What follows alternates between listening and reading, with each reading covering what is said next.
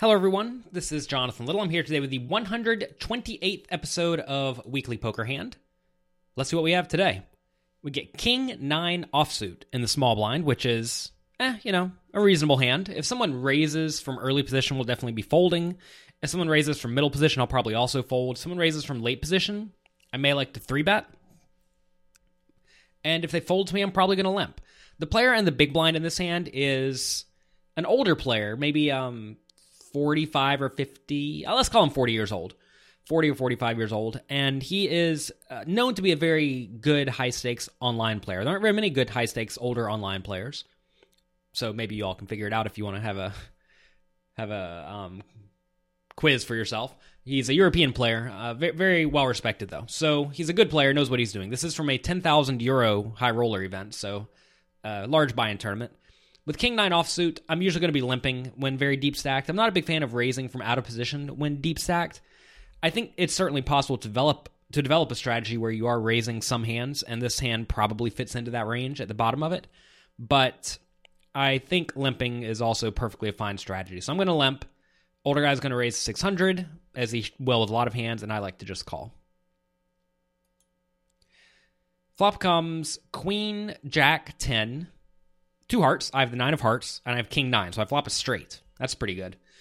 So now I am definitely going to check to the pre-flop raiser. This should be a board that he bets very, very frequently. I don't really see a reason for him not to bet this board unless he has a hand like perhaps King Jack or Jack 9 or Queen 9 or maybe a hand like Ace 10. Those hands may check, but if he has a really strong hand like 2 pair or Queen, he's probably going to bet. And if he has a weak hand, he's probably also going to bet, although maybe he will not bet with hands like, 7-6 suited that he decided to raise. So anyway, I'm going to check, and if I do check and he bets, I'm certainly going to check raise here. This is a board where you should have a lot on this board, so I'm looking to check raise when I do check. Unfortunately, he does not check. Turn is a 3 of hearts, and I decide to bet 1,000 into the 1,400 pot. This is a spot now where when he checks behind on the flop, I do think he's going to have a lot of marginal showdown value, like either a bad queen, a jack, or a 10. So I like this bet size. I think 1,000 is good. I think he's going to call pretty much every time that he has any sort of hand. If he has a hand like 7-6, obviously he's going to fold. But the vast majority of the time, he is going to call, and we're going to be in very good shape. There are 3 hearts available on the board, or 3 hearts on the board, so now he could have a flush draw with a hand like Ace of Hearts, 4 of Diamonds that he decided to check back on the flop. But that's about it. The only cards I really don't want to see on the river are a king or a heart. Pretty much every other river card is safe enough to continue barreling because it's pretty unlikely that he has 2 pair on the flop, so I'm not really worried about a full house going to the river. River is the 7 of hearts completing the flush. I have the 9 of hearts, so I do have a flush here, which, a lot of people are happy when they improve from a straight to a flush, but in reality here our hand got a lot worse. We went from the second nuts to now I don't even know how far down the nuts it is. We're certainly not loving our hand.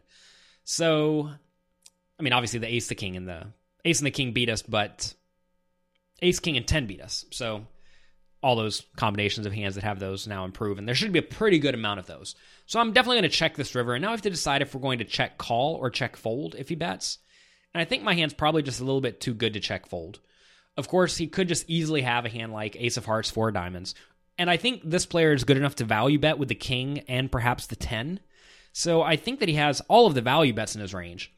The question now becomes, will he bluff with a hand like Jack 9 or 10-9 or a hand... I guess will he value bet a hand like Pocket 8s with the 8 of Hearts? Or Pocket 6s with the 6 of Hearts, and I think that's probably a no. So, in order for me to call here, I pretty much have to assume he's going to be bluffing with a hand that has a pair. And I think that's kind of optimistic. I'm not too sure he's going to be betting with a hand that has a pair, especially for this sizing. I think a lot of players will just check back with their hands like Jack 9 on this river, hoping to win, whenever I have nothing. So looking at this now, I think I should probably make a snug fold. I don't like folding in this spot, but I think I could very easily have the king or the 10 of hearts. And this actually shows why it's important to check with those hands so that you can check call. Because if you are folding this 9 of hearts, and this is near the top of your range, because maybe you decide to value bet with the 10 or the king of hearts, that means you're folding a lot of the time when you check, and you definitely don't want that to happen. So I do check, my opponent bets, and I think I pay him off this time.